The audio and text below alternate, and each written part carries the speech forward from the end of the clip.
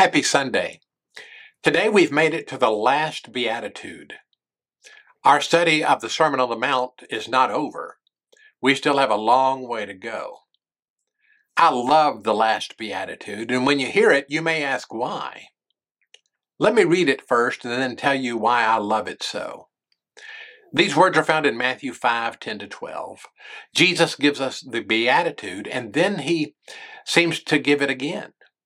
Jesus said, "Blessed are those who are persecuted for righteousness' sake, for theirs is the kingdom of heaven."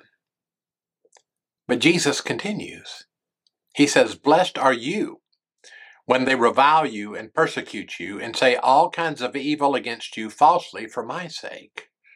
Rejoice and be exceedingly glad, for great is your reward in heaven.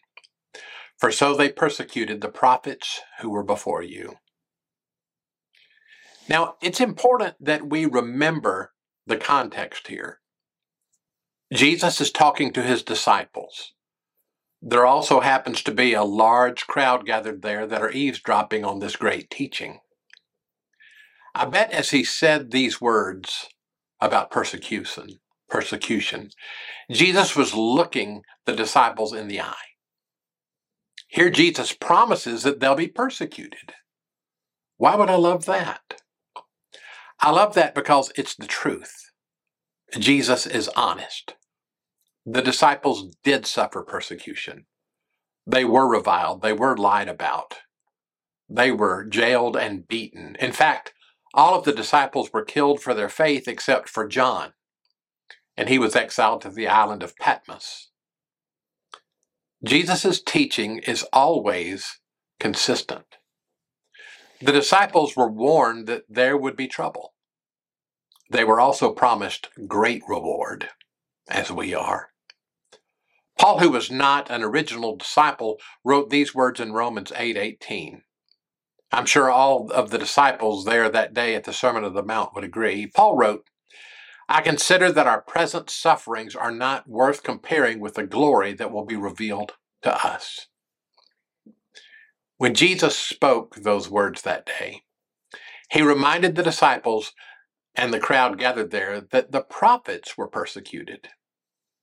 If you read the Old Testament, you will see that that is very true. In Acts chapter 7, verse 52, one from the early church who was persecuted, even killed, Stephen said this as he was about to be killed for his faith. Stephen said to the crowd of authorities there, "Which of the prophets did your ancestors not persecute? They killed those who foretold the coming of the righteous one, and now you've become his betrayers and his murderers." It's interesting to note that Jesus warns the disciples as they were beginning their walk with him, and Jesus also warned them as he was headed to the cross and about to leave them.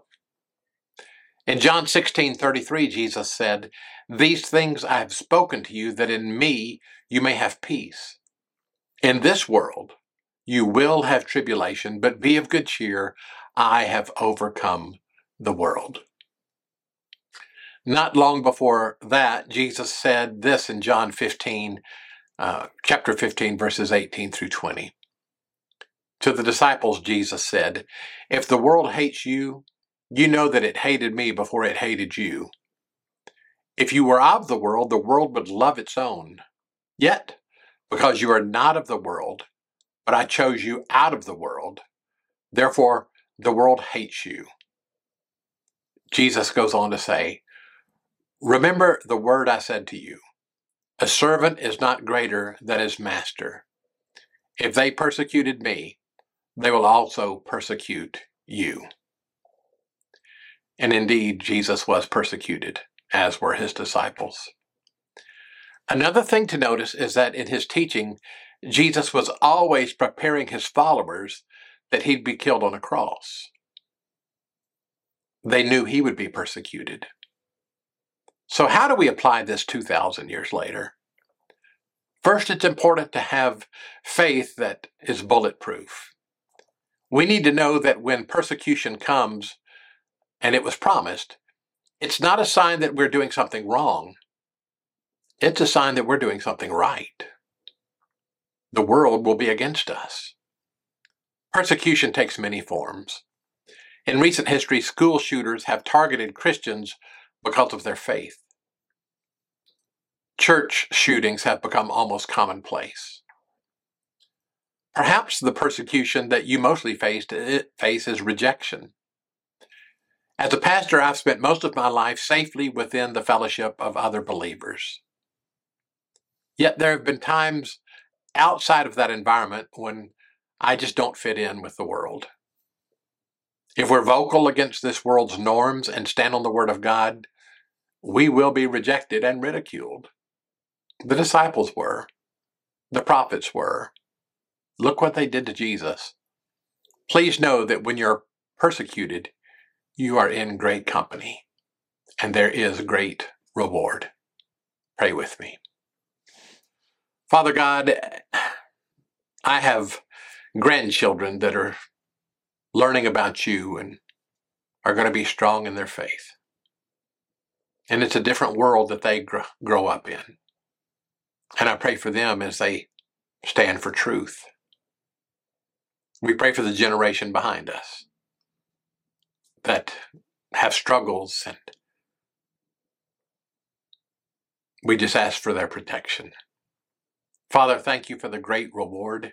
Thank you for your example. Thank you for being honest with us. And when those things happen, when we are persecuted, let us hold strong to you. In the mighty name of Jesus, I pray. Amen. God bless you. Thanks for joining me today.